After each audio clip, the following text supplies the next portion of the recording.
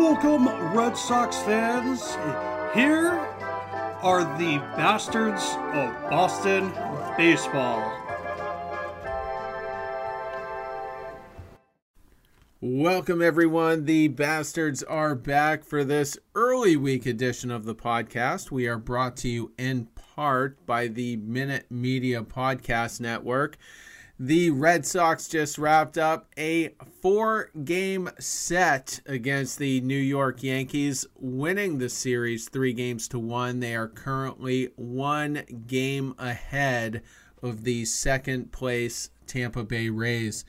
As always, a quick disclaimer for any first-time listeners. This is not a Homer podcast. We call it how we see it.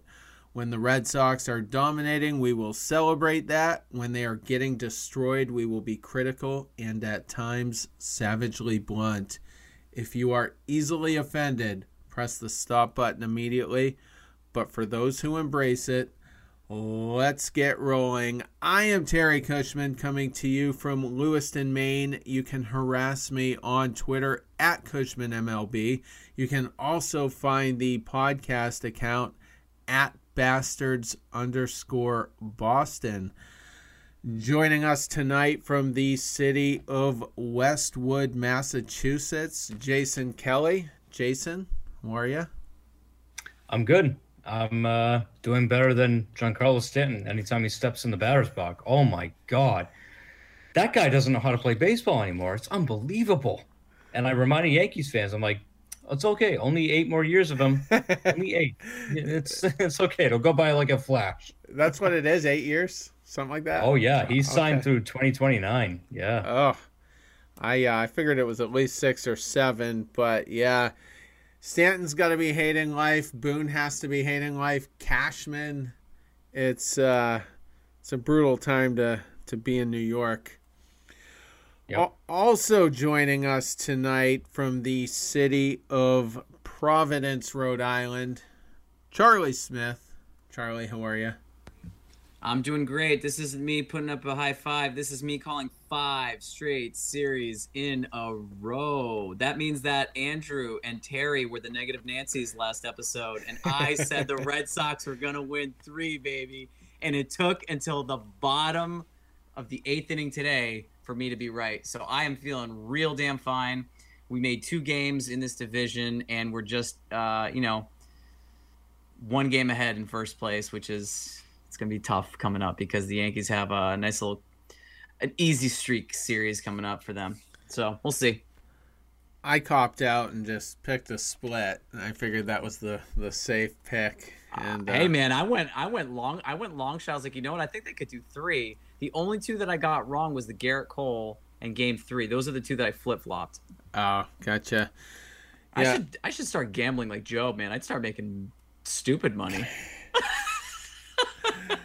So, Charlie, your Twitter handle for anyone to harass you or any creepy females want to stalk you or, whatever. Yeah, it's been super fun. I've gotten all sorts of stupid shit the last week. It's been great. So it's Smith_MLB. Smith_MLB. And Jason, as always, I skipped over you. What is your Twitter handle? Yeah, mine is at Color of the Iris. You'll see me with my nice long hair. It's hard to miss me. So go ahead and yell at me for disparaging the Yankees all year long because that's what I've been doing. So there you go. Before we get going on the series, I have to tell you about our sponsor, Manscaped. Summer is here.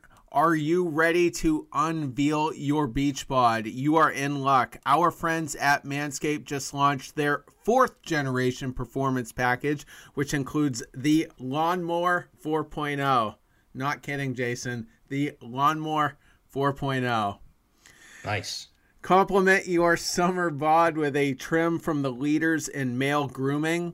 The sun is shining and calling your name, fellas. Join the 2 million men worldwide who trust Manscaped and get ready for that hot guy summer by going to manscaped.com for 20% off plus free shipping with the code FANSIDED20. Manscaped will even throw in 2 free gifts to their Performance Package 4.0. Those are the Manscaped Boxers and the Shed Travel Bag. Bring your comfort and boxers to another level. That's 20% off plus free shipping with the code FANSIDED20 at manscaped.com. That's, again, 20% off plus free shipping with the code FANSIDED20 at manscaped.com. Escape the shrubs and weeds this summer and shine with Manscaped. Fun fact, our audience is only 13% female, so according to the metrics on some of the sites. Maybe if more of our listeners use Manscaped, then that number will go up. Yeah. Get on it, guys. Come on. Absolutely. So just to kind of set the tone here, it was a 4-game set. We did win 3 out of the 4, like Charlie brilliantly predicted. I do want to say, despite it being a very successful series, especially considering last weekend dropping essentially 2 out of 3, this was a roller coaster. This whole weekend was a roller coaster. Thursday, we steal it from them. Friday, we beat them straight up. That was the Gerrit Cole start, so go figure. Then on Saturday, they steal one from us after Eovaldi's brilliant performance. And then today, in the 8th inning, we steal it back from them by putting up 5 runs to make it 5-4, and that was the final. So, thoughts on how the weekend went? It was more of a pulse pounder than I thought it would be. Going up against the Yankees, like these Yankee series don't have the same spice that they used to, because the Yankees are just kind of a joke right now, especially when you look at their lineup that they're trotting out. I mean, even today, they just got Gio Urshela back today. They still don't have Aaron Judge. You know, Giancarlo Stanton looks like a joke in the batter's box. DJ LeMahieu he's producing, but he's not being DJ LeMahieu. He's not, he's hitting in the 260s still. And their pitching's been good, maybe better than expected, but they're still underperforming. So I looked at the series going, you know what? Like, I hope they at least win 3 out of 4, because this Yankees team just isn't good. They're not going anywhere. Like, and you know what? They're the Yankees. They're going to make acquisitions at the deadline. We all know they will, but they're still not good. And I kind of went in going, you know what? Like, if we split the series, I'll be okay. If we lose 3 out of 4, I'll be pissed. Like, that's kind of the way it's going with this team. It's like, when you go up against the Yankees, you shouldn't lose a series. If you split, okay, maybe something went hinky, one of those games, whatever. I'm glad they were able to salvage 3 out of 4, but I don't know. It was kind of a little more, little closer than I wanted it to be. So, I'm just gonna say, hinky's a new one. That's not my favorite one that Jason comes up with. Throws up on your shoes is my favorite Jasonism. I look pretty good when the light hits me right, and I make some pretty damn good calls. At least the last 5 series. The 2 games that should really let you know just how bad New York is. Tanner Houck, I think, is underrated. I think he's one of the better pitchers, like up and coming, and I think he's going to be someone that other teams need to keep an eye on.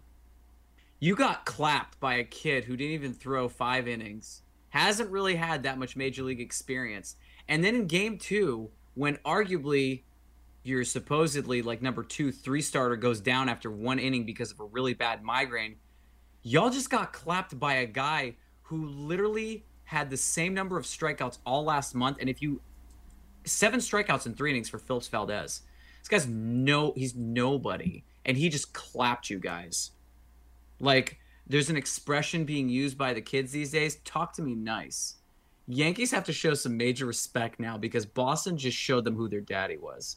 And it wasn't even close. It wasn't even close. Like, that one game got out of hand only at the end, because it was almost over. And then it was just like, we couldn't get that last out, and everything was smooth sailing. Guess what? Same shit happened today, where we were getting no hit. And y'all still got clapped. So what can you possibly say? This series, if this doesn't put it in perspective, I don't think there's any question. If you're a Yankees fan and you think that your team is better than Boston, you got some really good stuff that you're smoking. I hope you share it with your pals because you guys are going to be needing it for the rest of the season.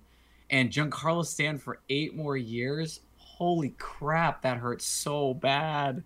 So bad. The Yankees at this very moment, which for us is Sunday night, are 3.5 games out of the wild card. So in Brian Cashman's mind, he might be able to catch up. He could think. And the Yankees did play a couple of wild card games in years past. 2017 was one of those years. 2018 as well, actually. They played Oakland back-to-back in those years. So I don't think they're afraid of the wild card, but if they're going to be a bona fide contender, they need one starting pitcher minimum, one bullpen arm minimum, and probably a couple of bats. That's 4 pieces to get serious here. I haven't seen any updates on Luis Severino, but he could be back. Corey Kluber could be back, but what are you getting out of those two? So, and then the Red Sox, we'll get into it, but it was certainly a fun series, a lot of interesting dynamics. So, into studs and duds we go. Jason, your stud for the series. Yeah, he's been my stud before, and I'm going with him again. It's Nathan Eovaldi. Once again, just proving that he truly is the ace of this rotation. There's no ifs, ands, or buts about it. 7 2/3, 8 strikeouts. He was dominant. Quite frankly, I think Cora should have let him face Stanton in that inning. I think that might have been the downfall of that game. But it happens. You know, it's unfortunately, it was a great start by him that kind of got wasted. The bullpen came in at the end and gave it up. Ottavino was a mess. We'll get into him later. But Nathan Eovaldi is just, I said it before, the guy's a badass. He goes in there against, and he was at home this time, so a little more comfort there. But he's going up against the Yankees. I don't care how bad the Yankees are, and they are bad this year. That's still a big game. And we all know it's a big game, especially with where the Red Sox are. It's not like they've got the division sealed up by, 6-7 games or anything. They're in a tight race.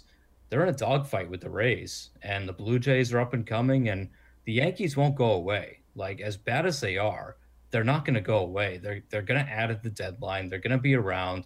They're going to keep fighting. So this was a big weekend, and Nathan Eovaldi went in there and pitched brilliantly. I mean, the amount of strikes he threw, like, he was just pounding the zone.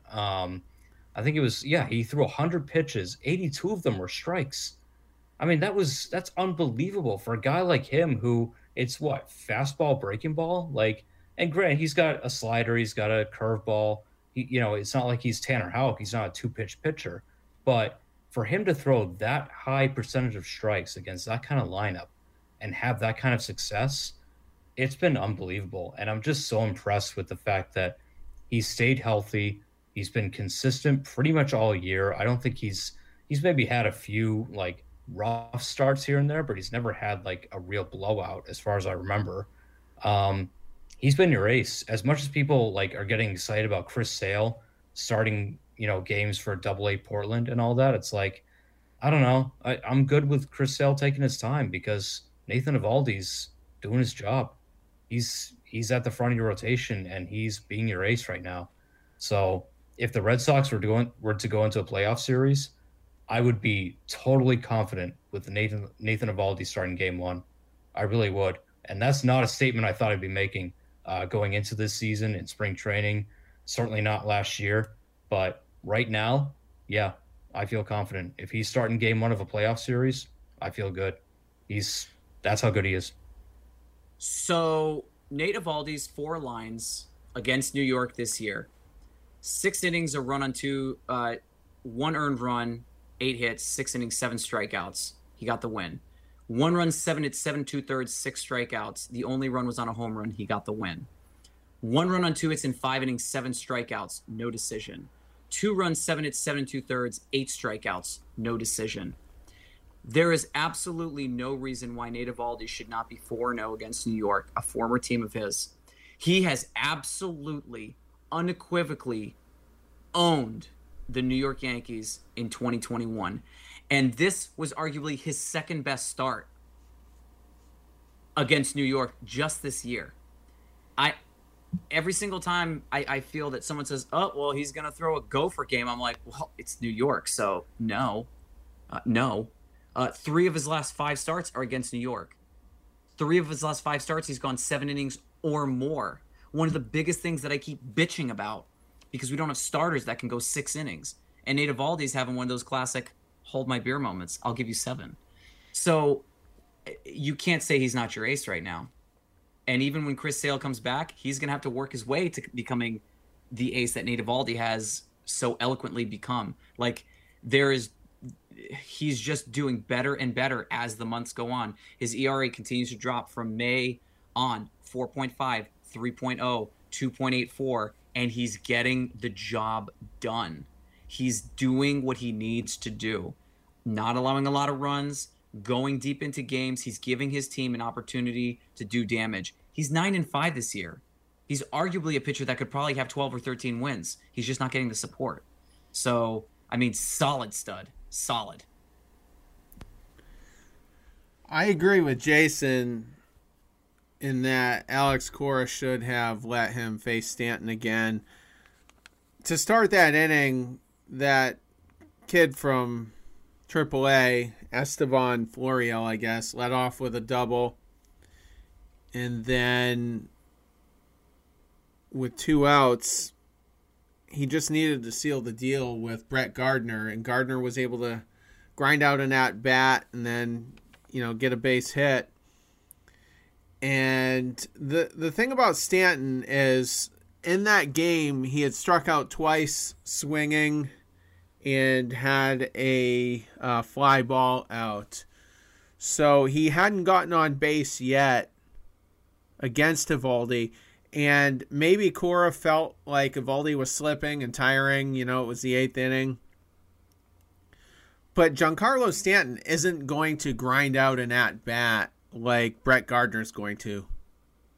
Gardner's going to extend that at-bat 8 or 10 pitches. And we've got a couple of guys on the Red Sox that can do that. Kike Hernandez, for instance. Christian Vasquez, really good at that. Alex Verdugo, really good at that. So I definitely think he should have faced Stanton and probably get out of the inning. But go ahead, Charlie. So Giancarlo Stanton this year against Boston is 6 for 41 with 1 extra base hit, 2 RBIs, and 19 strikeouts. Giancarlo Stanton against Tampa Bay. Ready? 6 for 41, a double, 2 homers, 5 RBIs, 19 strikeouts. He has 38 strikeouts in 42 at-bats against the only 2 teams with merit against him.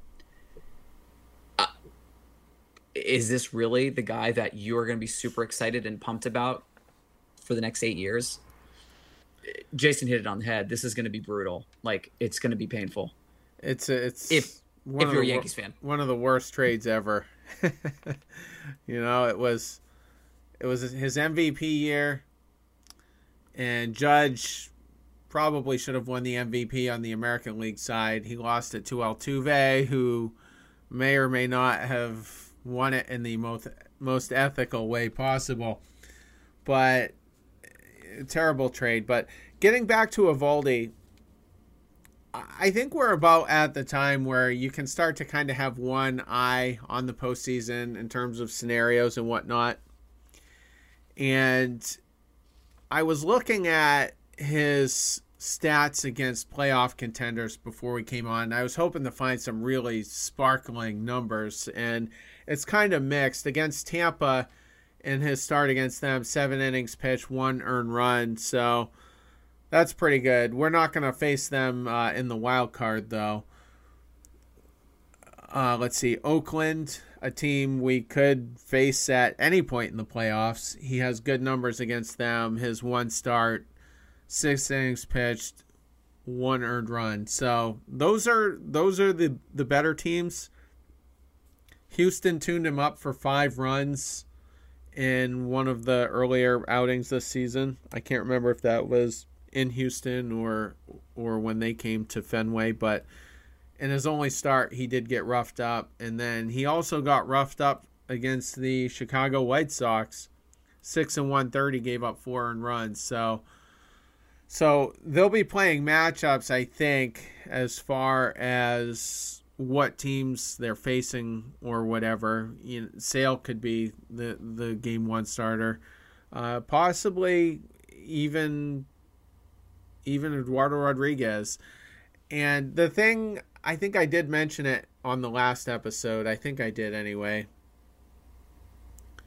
If we're in a dogfight with Tampa going into that final week, we're not going to have the luxury of anything. If Chris Sale's turn to come up is game 161, and that's a critical game, guess what? He's pitching game 161. If Eovaldi's up game 162 and we have to win it, then he's pitching that game. So whether we win the division, well, if we win the division, we'll probably have the luxury of setting the rotation almost any way we want, because there's a 3 or 4 day break while the wild cards get underway. But if we get relegated to the wild card, then all luxuries are out the window at that point. So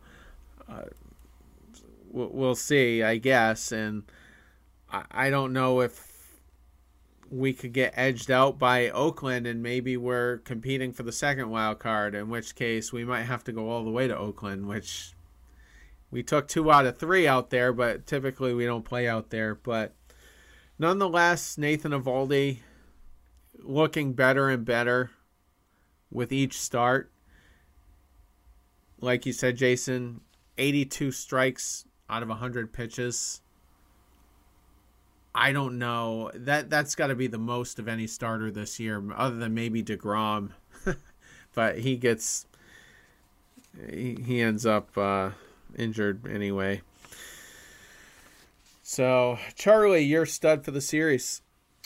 The stud that I had for this one was Kike Hernandez. I felt like Kike has continuously just not only raised his batting average, like from the beginning of the first Yankee series, his batting average was in mid-July, 234. He's already raised it 10 average points, so 0.0, so what, 100th of a point, from 234 to 244. But in that series that we just witnessed him play in, he's still doing work. I mean, he went 5 for 16.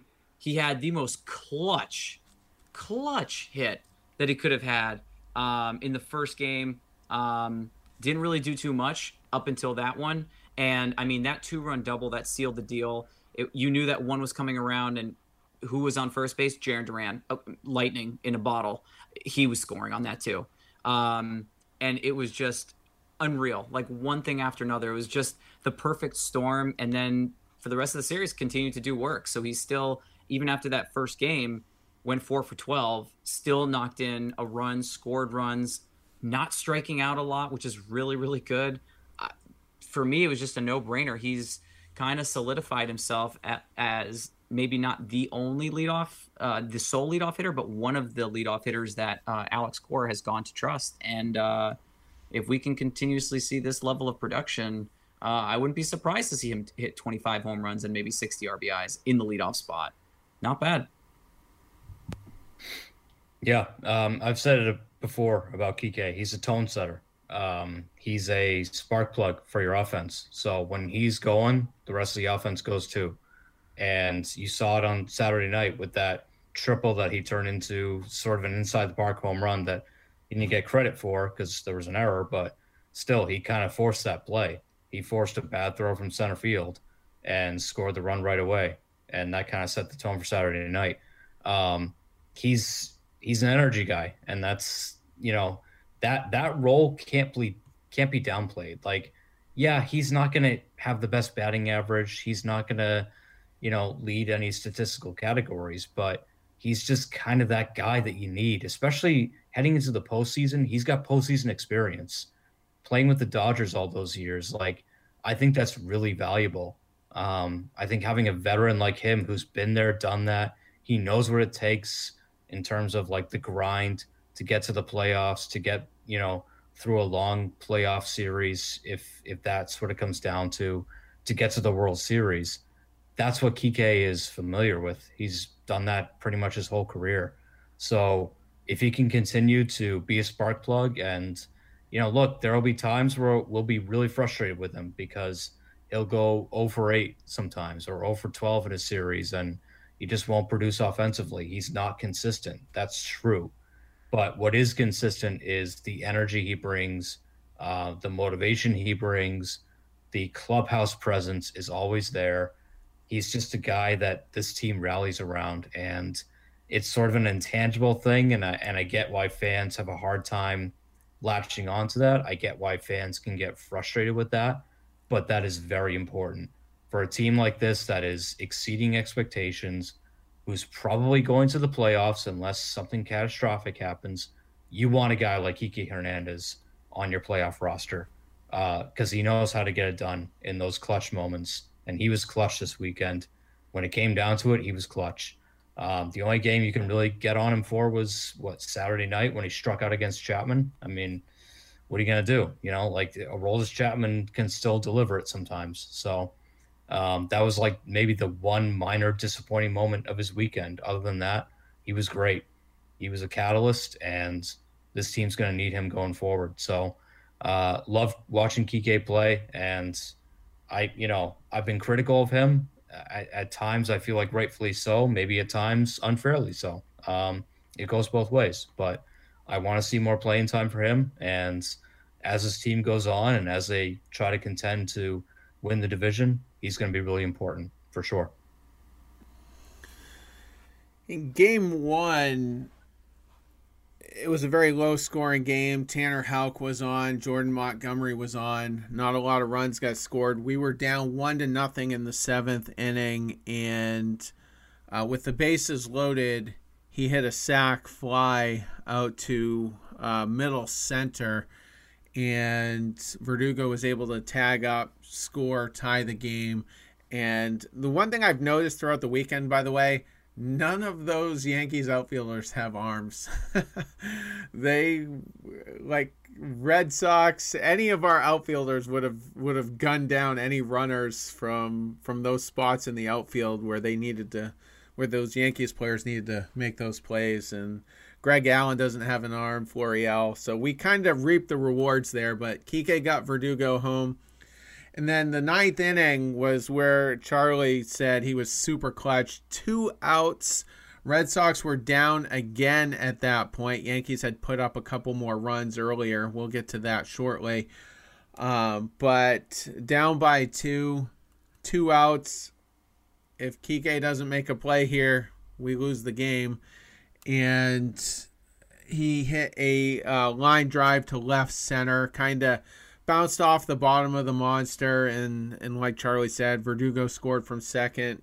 Seeing the speed of Jarren Duran, who came into pinch run in that spot, scored from first base, and that tied it up, 3-3. And the Red Sox went on to win that game. Then today, Game 4 was part of that big 8th inning rally. There were runners on first and second, and Kike was able to kind of pull the ball down the left field line, and Vasquez scored from second, and it moved the runners over to second and third, so no outs. So Kike got into second there, and I think it was Cordero at third base. Yeah, it was. And then Pilecki was able to drive him in. Kike moved to second, and then Kike ended up scoring on a Xander sac fly, and that was the go-ahead run. So, absolute killer series by Kike. Again, I don't love him in the leadoff spot, but he's helping the team win in a lot of ways. He's done it defensively a lot, although he has been playing mostly in the infield now with Duran being called up. But I like it, and the thing I don't think we had seen from him prior to recently was late inning heroics, and you're starting to see it now.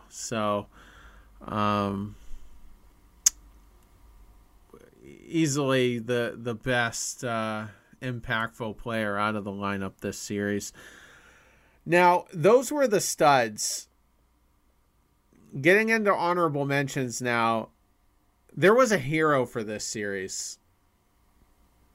And to me, that was Phillips Valdez. Phillips Valdez. Erod, unfortunately, had some migraine issues that seemed to come up as the game was starting and only lasted 1 inning. And I was looking forward to Erod pitching because it was against Gerrit Cole. And now I'm like, great. Erod's out. We're so screwed. We are so screwed. And oh crap, here comes Phillips Valdez. We're definitely screwed. And he had just been called up either that day or the day before because Sawamura went onto the injured list. And then Valdez just put that team on his back.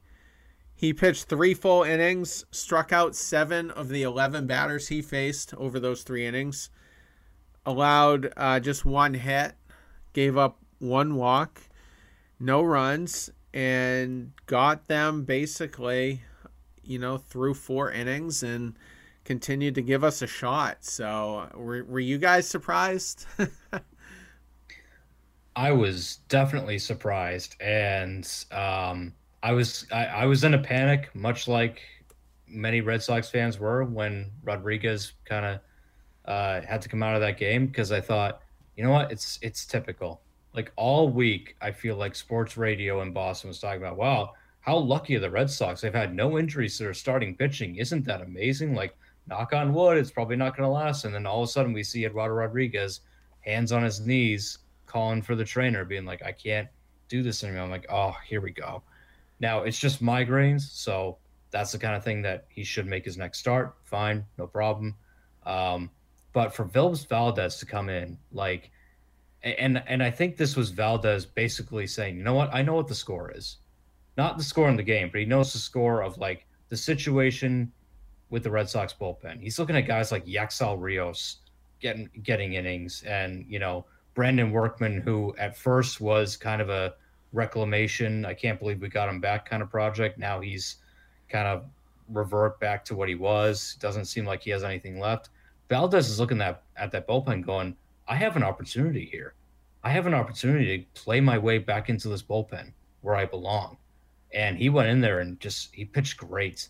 I mean, just was lights out, looked confident, looked like he really wanted to be there. And look, I'll take Phillips Valdez just kind of with an axe to grind, with a chip on his shoulder, pitching his way back into that bullpen any day of the week. Get Rios out of here, get Workman out of here. I'm all set with those guys.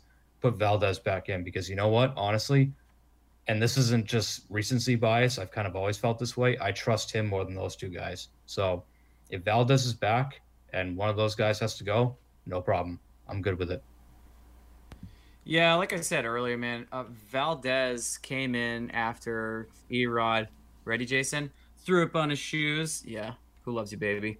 And struck out the first one, hit the next guy, and I was like, oh, shit, here we go. It's going to – all right, they'll win the next 3 if they're going to blow the first one. And or the next 2 if they blow this one. And he then – proceeded to strike out the next 2 after that. I was like, oh, well, okay. So now we got 2 outs and, runner in scoring position. Oh, you got the next one out. Oh, okay, cool. Okay, so somebody's a little upset, and just continued to truck. I mean, you almost felt bad taking him out. Like, I wonder how much longer he could handle this. But at the same time, you want to preserve him. You don't want to injure him. Especially at the time, there was no point to having him go more than what he actually did. And what he did was more than enough. I'm incredibly thankful, because if anybody thought that Phillips Valdez was going to get 7 strikeouts in 3 innings, you'd be losing your money. There's no way. No one in their right mind would have thought that. I think the only person that anyone thought could have gone 3 and get 7 punch outs would have been Garrett Whitlock. They had never tested Phillips Valdez like that before. And I mean, he hasn't been up all that long.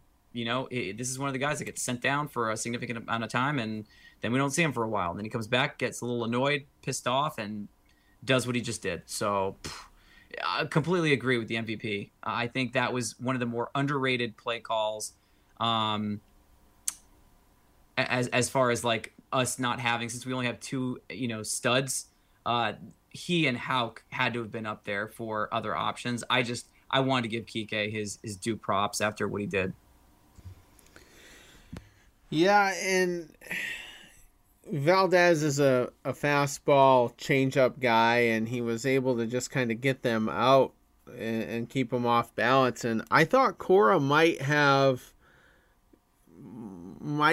gone to the well one times too many by sending him out for that third inning, but he was still fantastic. And I don't think Gerrit Cole, when he got out of bed that morning, thought he was gonna basically get out-dueled by Phillips Valdez, because Cole was out of there one inning later due to a 40-pitch inning, and I think the third inning. And the next honorable mention, Rafael Devers hit a 2-run shot off of Gerrit Cole in the 5th inning, and like Kike, Devers did it with 2 outs.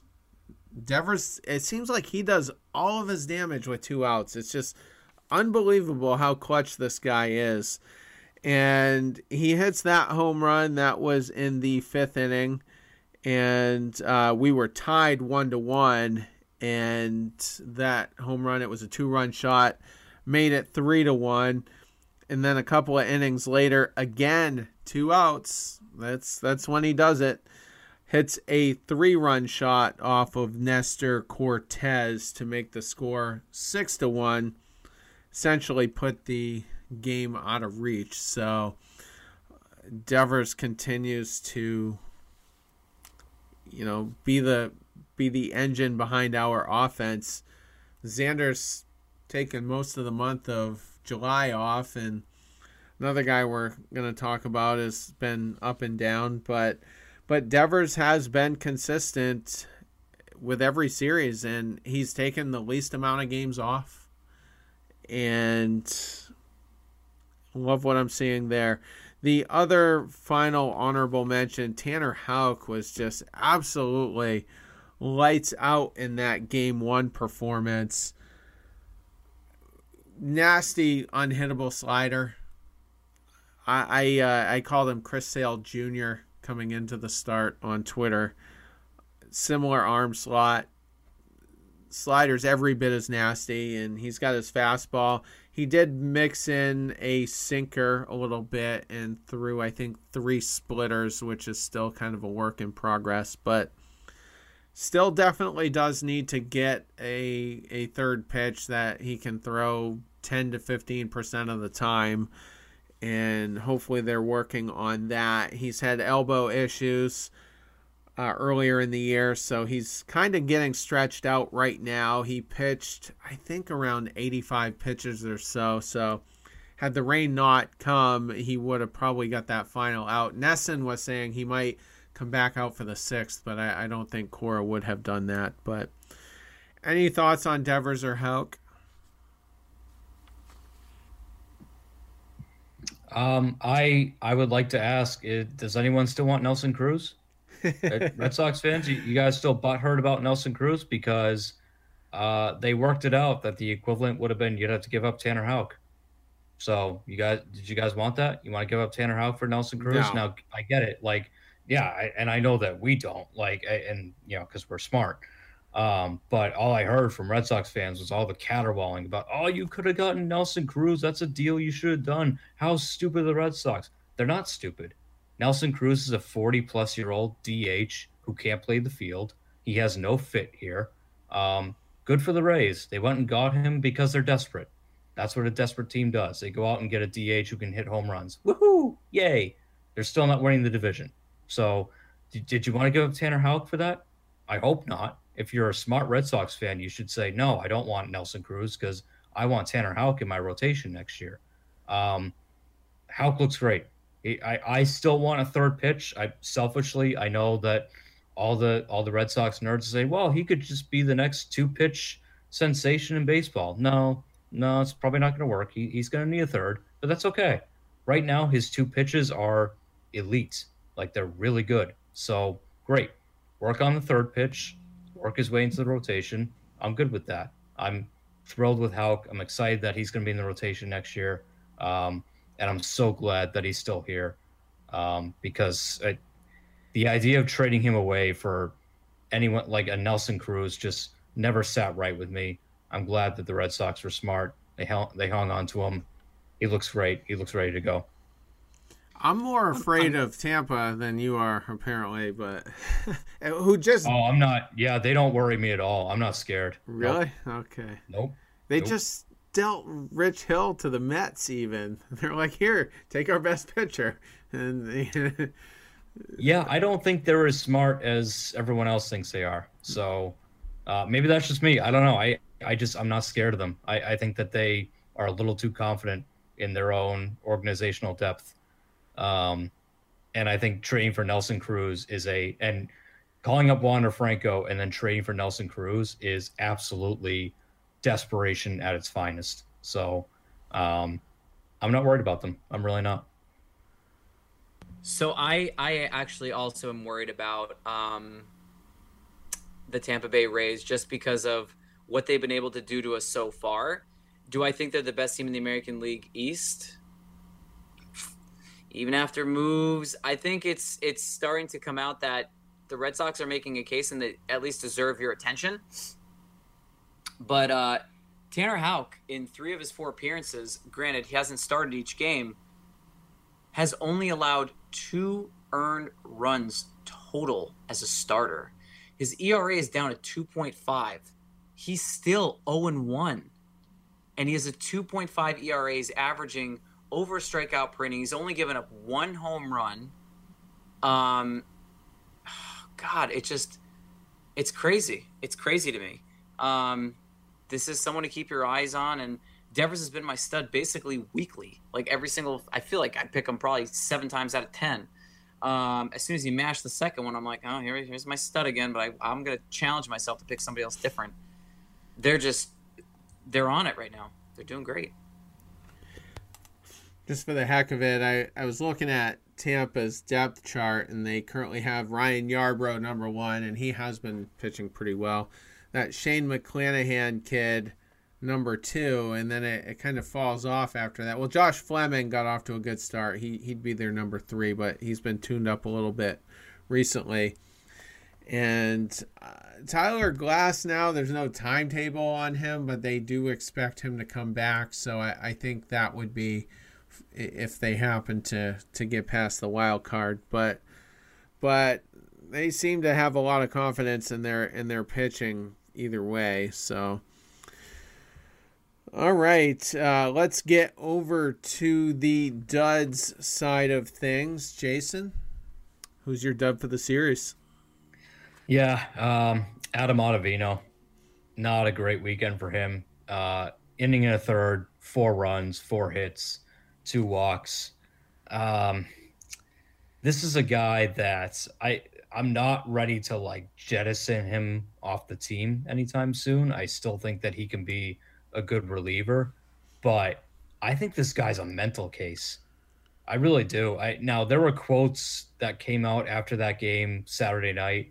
I don't know if they were real or not, but it was about him facing the Yankees and how he grew up a Yankee fan, and it's tough to see those uniforms, and it kind of breaks my heart going up against them. Again, not confirmed if those were real quotes or not, but either way, the guy seems just kind of like a mental case. Like, I think going forward, do I want Ottavino in the bullpen? Absolutely, I do. Yes. Do I want him in high leverage, close situations?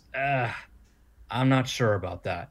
I'm really not. I feel like he's the kind of guy with his kind of stuff, with that sweeping slider and the all of that. Like, he's either got it or he doesn't.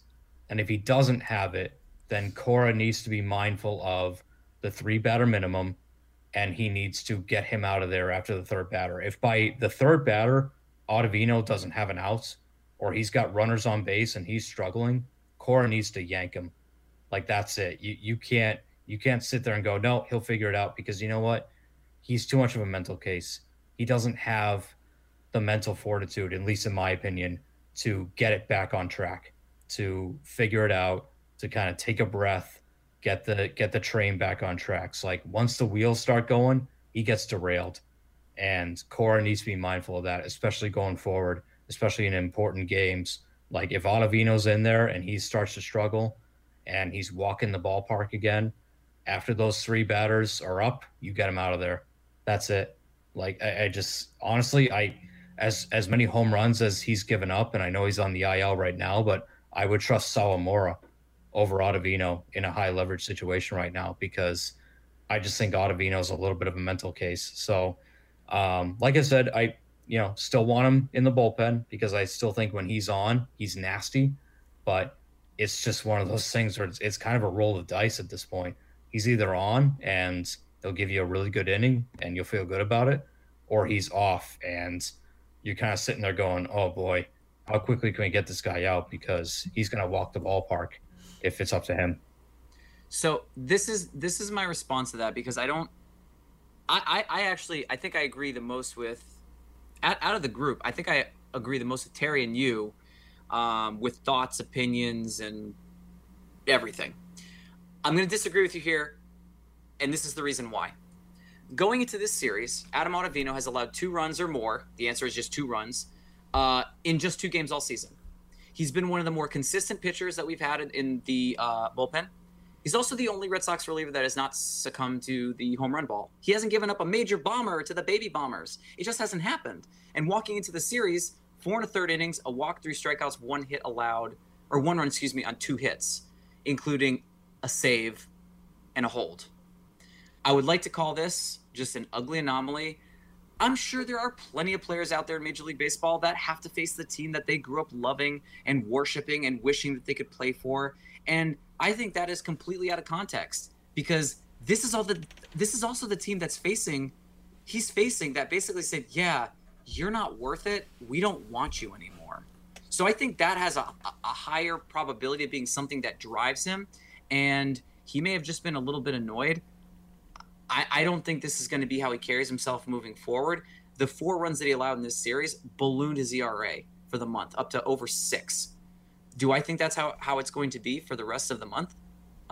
No. If he gets maybe 1 or 2 more appearances in, he shouldn't be pitching for a couple days anyways. But I think he's been one of our more consistent weapons, and I do trust him. He has 16 holds this year. I can't say that I don't trust someone who has 16 holds, who carried a 2.5 ERA going into this series. He and Matt Barnes matched at 2.54.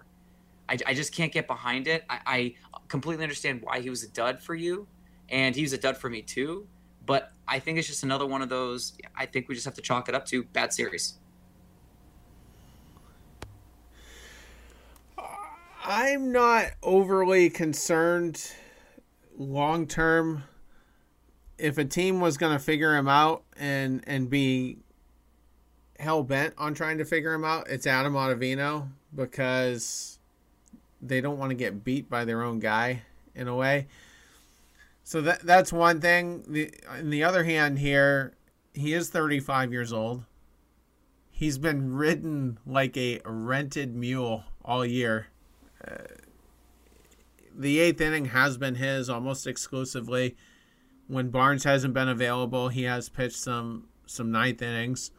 So maybe a little bit of a breather could benefit him a little bit. If Alex Cora wants to reshuffle things, I don't see why Josh Taylor can't pitch some 8th innings if need be. Sawamura's bicep strain doesn't seem to be too concerning, I don't think, because he was throwing a bullpen session today, which was seen by the Nesson cameras. So I think his timetable and return is fairly imminent. If it's not going to be the minimum 10 days, it won't be much longer than that. Admittedly, I'm not great with our bullpen depth on the farm, but I do know there are some guys down in AAA that could come up and pitch some innings. So not overly concerned, but the Yankees definitely did tune him up, and we've got a couple series left.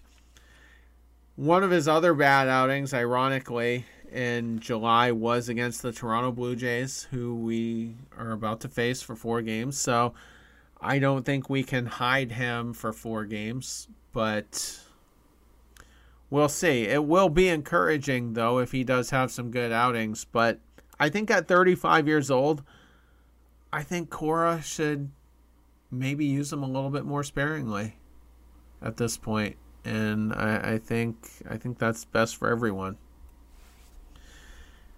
Any final thoughts before we move on?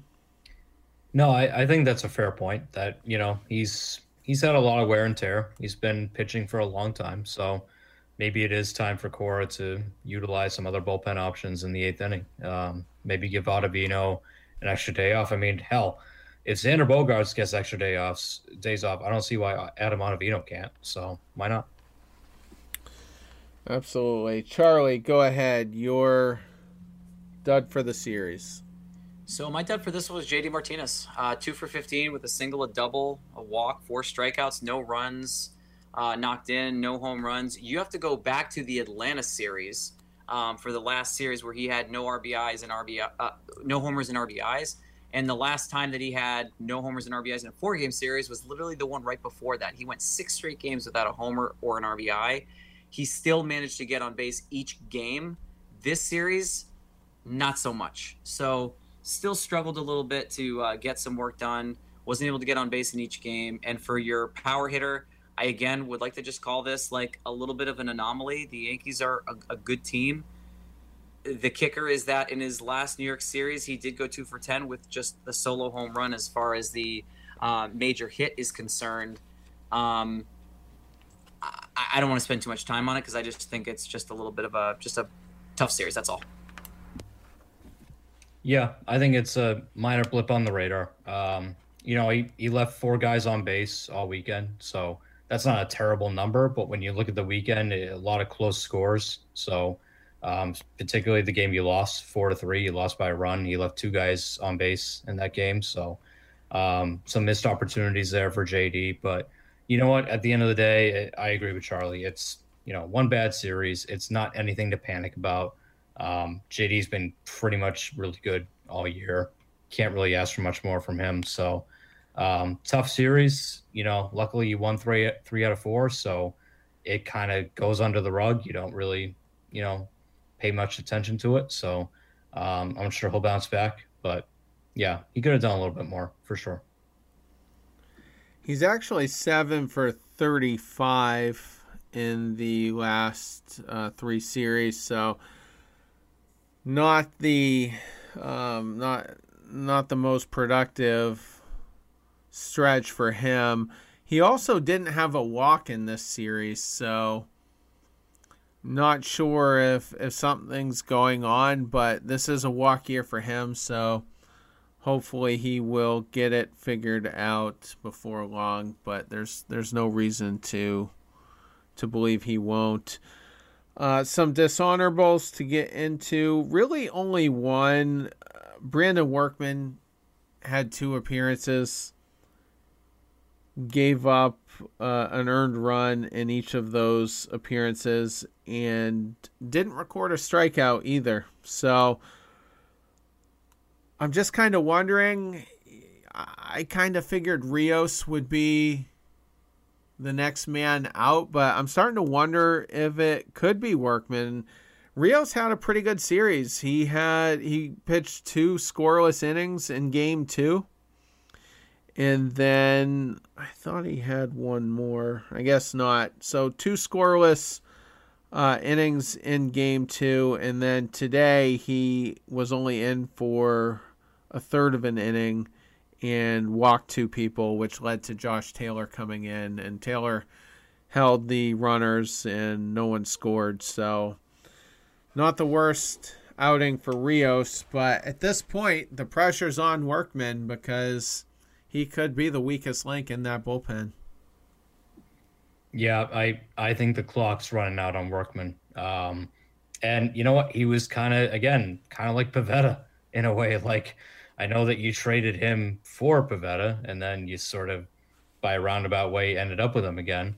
So he was sort of like found money on the street, at least when he first came back here. But he looks cooked. He just looks totally cooked. His velocity's down. He doesn't have the same bite to his pitches anymore. And I think, with Sawamura due to come back at some point, I do think the Red Sox will add a bullpen arm at the deadline. I think it's either him or Rios. And I think at this point, Rios at least has something that you can work with. He's got stuff. He's got velocity. He's a little bit younger than Workman as well. I think that they'll progress with him and they'll let Workman go because, he just looks like he has nothing left. Charlie, thoughts? I think the Workman experiment has unfortunately come to a close. Thank you for your time. I'm not going to sit here and pretend like you haven't done your work in Boston in the past, but it was an experiment. We tried to see if it would work. It doesn't appear that it worked this time. But, we thank him for his service. He was incredibly vital. He provided a bit of a return on the trade, recognized his role and his place, was willing to come back and give it a shot, and maybe a team will be willing to give more of a chance to him. But I think that curveball, while it's exciting and whatnot, is just people are sitting on it. They're waiting on it. And if he can't locate that pitch, it's not good. So, B-dubs, thank you. We appreciate you, man. Best of luck to you. Well, all right, let's get into the next series. It's a critical one against the Toronto Blue Jays, and I say that because they have the offense to tune up literally any of our pitching. So we'll kind of get into that right now. I'm not familiar with the Game 1 starter the Blue Jays are trotting out there, Thomas Hatch. He has a low ERA, but I can't tell if he's been utilized as a starter or has been mostly pitching out of the bullpen. That was a TBD start until he was slotted in there today. He will face Nick Pivetta in Game 1. Pavetta's been up and down. He's seen a lot of Toronto, which makes me nervous at this point. Eventually, they're going to kind of catch up to him, you would think, and could get tuned up. So, what do you guys think of Game 1? I'm going to just go ahead and say this is going to be a dub. This guy hasn't pitched more than 2 innings at all this year, except for one game, I believe, at the beginning of the year. Make that 2, excuse me. 2 1/3, 2 2/3. Since then, hasn't pitched more than 2. He's kind of like a very poor man's Garrett Whitlock. I don't see that. And you're facing Nick Pivetta, and I'm just not going to disrespect Naughty Nick over here. He's just getting it done. I say the Red Sox win the first game handedly. Yeah, Hatch has some decent minor league numbers, but he's not a standout. He's not he's a 26-year-old, kind of took a long time to get up to the majors. If Pavetta's on, then he should be good. I think the Red Sox should win this game because I think their offense is too good. Again, they're not going up against a top prospect here. It's a 26-year-old who's had a couple of good minor league starts. He's had some success up in the majors so far, but he's running into a dangerous offense. Red Sox should outscore them at least, and they should win. I just want to see a solid pitching performance from Pivetta and see him get settled back into a groove. Game 2, Garrett Richards versus Robbie Ray. Ray has been pitching very well, especially against us. This will be Richards' 5th start against the Blue Jays. In 3 out of his previous 4, he gave up exactly 4 earned runs. The one anomaly in there was just a 2-run outing. So, like Pivetta, I'm a little bit worried here. Maybe they've seen Richards a lot and they just saw him a week or so ago. I'm just hoping he finds a way to win, and he does typically find a way to win or help us, be competitive. Go ahead, Charlie. So it's adorable that we're doing that, but it's Gerrit effing Richards, guys. I mean, I'm sorry. I can't drink the sauce on this kid. Even though it's cute that all of a sudden now he's got something back on the ball. Robbie Ray is the one to watch in this one, because are we going to see June 13th Robbie Ray when he struck out 10 of us in 6 innings, or are we going to see July 21st where he struck out 4 in 5 innings and took the L? So overall, I still think that Robbie Ray has the ability to get the job done, especially considering I trust Robbie Ray to go more than 6 innings to get it done. Robbie Ray had 5 quality starts out of 6 in June. He's had 3 out of 4 so far. 3 of his starts have gone 6 2/3 or more, 2 7 innings. And he faced Tampa Bay twice, including a 1-hitter. Like, I think the writing is on the wall for this one. It's going to be the Robbie Ray show, and Richards will just be there. So I think there's only one hope for this game, and that's that Cora benches his 2 crappy left-handed hitters. And by that, I mean Franchy Cordero and Fred Lynn Jr. out there in center, Jarren Duran. Because apparently the top prospect who's going to be the next, effing Willie Mays can't hit left-handers. So maybe he puts out a good lineup. Maybe, guys like Renfroe and JD kind of wake up against a left-hander, because they generally do. But I also have no confidence in Gerrit Richards anymore. And if all of you, sorry for being the contrarian a-hole, on Twitter, but if you guys want to yell at me for saying I don't believe in a Red Sox pitcher, then go ahead. But I think Gerrit Richards' days are numbered. I think the Red Sox will add a pitcher at the deadline. I think Gerrit Richards will find his way out of the rotation. He'll take the Matt Andriese role of being a mop-up guy, because that's all he's good for these days. So I'd like to think he knows he's pitching for his job, but I also think that guy's such a basket case that he's going to know he's pitching for his job, and he's going to psych himself out so much that he's going to crap his pants on the mound. So I think that's going to be a loss for the Red Sox. I think Robbie Ray will just outpitch him, and hopefully, by the grace of God, that will be the last we see of Gerrit Richards starting a Red Sox game this year. Hopefully. Absolutely. So the next matchup in Game 3 on Wednesday, that is Tanner Houck versus Steven Matz. Matz has actually looked good in 4 out of his last 5 starts. The one of those 5 that didn't go well was against the Red Sox. So hopefully we'll tune him up again. I'm really intrigued to see what Tanner Houck can do with arguably the most dangerous lineup in Major League Baseball. And I kind of like the Red Sox in that one, but... Yeah, so I'm going to go ahead and continue riding the hot streak. Are we going to again see Steven Matz of June or July? June, he crushed us. June or May. In May, he got spanked. But I refuse to bet against Tanner Houck, who continues to be a stud with little to no run support. And this is where it's going to be tough, because if Houck can't get this one done, I actually only have the Red Sox winning 1 out of 4, because I don't have faith in Gerrit Richards. I don't have faith in Erod right now. And this is the anomaly game. So I could see them potentially winning just 1 out of 4 as my bold prediction if Houck gets rocked. 2 is the most I think they'll get. It just remains to be determined, like how is Matt's going to respond, and can Houck continue to be as dominant as he was?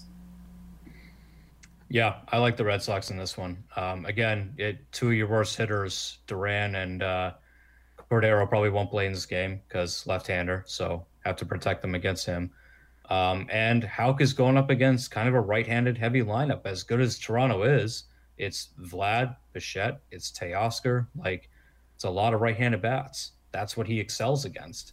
It's not a lefty strong lineup. So I like Houck against that lineup. I don't think Steven Matz is any great shakes. I think the Red Sox have figured him out. So I think they'll put out a good lineup there. They'll score a lot of runs. And I think Houck will pitch pretty well. So, yeah, I think the Red Sox will do well in that one. They'll win. The fourth and final game of the series is Eduardo Rodriguez versus Hyun-Jin Ryu. I'm not particularly worried too much about Erod. If it was a migraine, okay. At this point, we're getting kind of a well-rested Eduardo Rodriguez. He's only faced Toronto twice this year. Once was in April when he was cruising through that entire month. He pitched 6 innings, gave up only 2 earned runs. Then he faced them again in the middle of May, only lasted 5 innings, gave up 5 earned runs. But that was during the stretch where he was absolutely terrible. So they're going to be seeing a better, sharper version of him this time based on his last few starts anyway, where he was mixing his pitches and commanding everything very well. He is facing Ryu, who is their ace outside of the reemergence of Robbie Ray. But I like Erod in that one. I think he's going to pitch well. I mean, will we win it? That's tough to say because the bullpen has to come in after him, and that's an explosive lineup. But I think he's going to give us a good shot to win. So with Erod, I'm still a little bit concerned. Ryu has owned us and got kind of owned. I still think that I'm kind of leaning Toronto on this one, and the reason for that being is Erod loves to throw a lot of pitches, and he's the type of guy who throws 100 pitches after 4+ innings. And if you got guys in that lineup that can work counts, especially since they have a heavy artillery lineup with big guns, big bats, I actually can see Erod seeing a quick exit and possibly not even lasting 4 innings. And that's assuming you got Vladdy working counts, Springer's back, Semien does work. Thank God Rowdy Tellez isn't there. I've been saying that. Dumbest name in baseball. But I'm so happy he's not in that lineup. And it just keeps on going and going. There's, the kids. You have Bichette. You have Biggio. I don't want to face that lineup, especially with Erod. I almost feel like even though he's doing better, he's still fragile. So I actually have this one going to Toronto. That's me. Yeah, I have the Red Sox in this one. I think Erod will bounce back. I think the migraine game was kind of a blip. It was just, as someone who suffers from migraines myself, I know how those go. It's random. It's, they suck, but it happens. Rodriguez has been good lately. He's been kind of on a tear. So, and I think Hyun-Jin Ryu, he's had a good year, but the one number with him that sticks out to me is the home runs. He's on pace to give up a career high in home runs. I think his highest was 22. He's already given up 14 this year. And I think the Red Sox could get to him. Now, that's going to be JD. That's going to be Hunter Renfroe, maybe even Rafael Devers. Xander Bogaerts, to me, he's concerning me with his wrist. I don't think he's got the power swing right now. But I could see the Red Sox jumping on him. And, they've seen him enough times. They know what to expect. And if he's giving up more home runs, that means that his stuff is a little less sharp than it has been in years past. So I think they'll jump on him early. I think they'll give Rodriguez an early lead. And I think Rodriguez is determined to kind of bounce back and show, hey, it's, I'm good. I'm ready to go. Again, he sees the tea leaves too. Everyone's talking about Chris Sale. Everyone's talking about the trade deadline. He knows that he has to prove himself in this rotation too. So unlike Garrett Richards, I think Rodriguez has the balls to actually go out there and prove it. So I think he'll pitch well, and I think the Red Sox will win that game. They'll win 3 out of 4. Rowdy Tellez, if anyone's curious, got traded to the Milwaukee Brewers, and in 11 games is hitting .350 with a .462 on-base percentage and an OPS north of 1,100. So he has found a home there in Milwaukee for now, at least. There's no DH, so I'm guessing he's playing first base, but I was a little surprised to see that.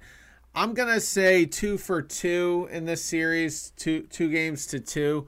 The one thing we also have to consider here is their first series back in the Rogers Center, so maybe they'll be feeling the energy of the crowd. Canada took them a long time to loosen up those restrictions. So I'm glad we're not playing in Buffalo. I thought that series was dumb. It was a launch pad. That was not baseball. So anyway, so we will wrap with that. 24 hours after this episode is uploaded, the next edition of Hot Take Tuesday will be available. Going to be some interesting talk in there. We're gonna talk some Rafael Devers extension talk, and I've got some scenarios to kind of compare this to. So I think that's going to be a fun episode. So tune in for that. Everyone have a good start to your week. Take care.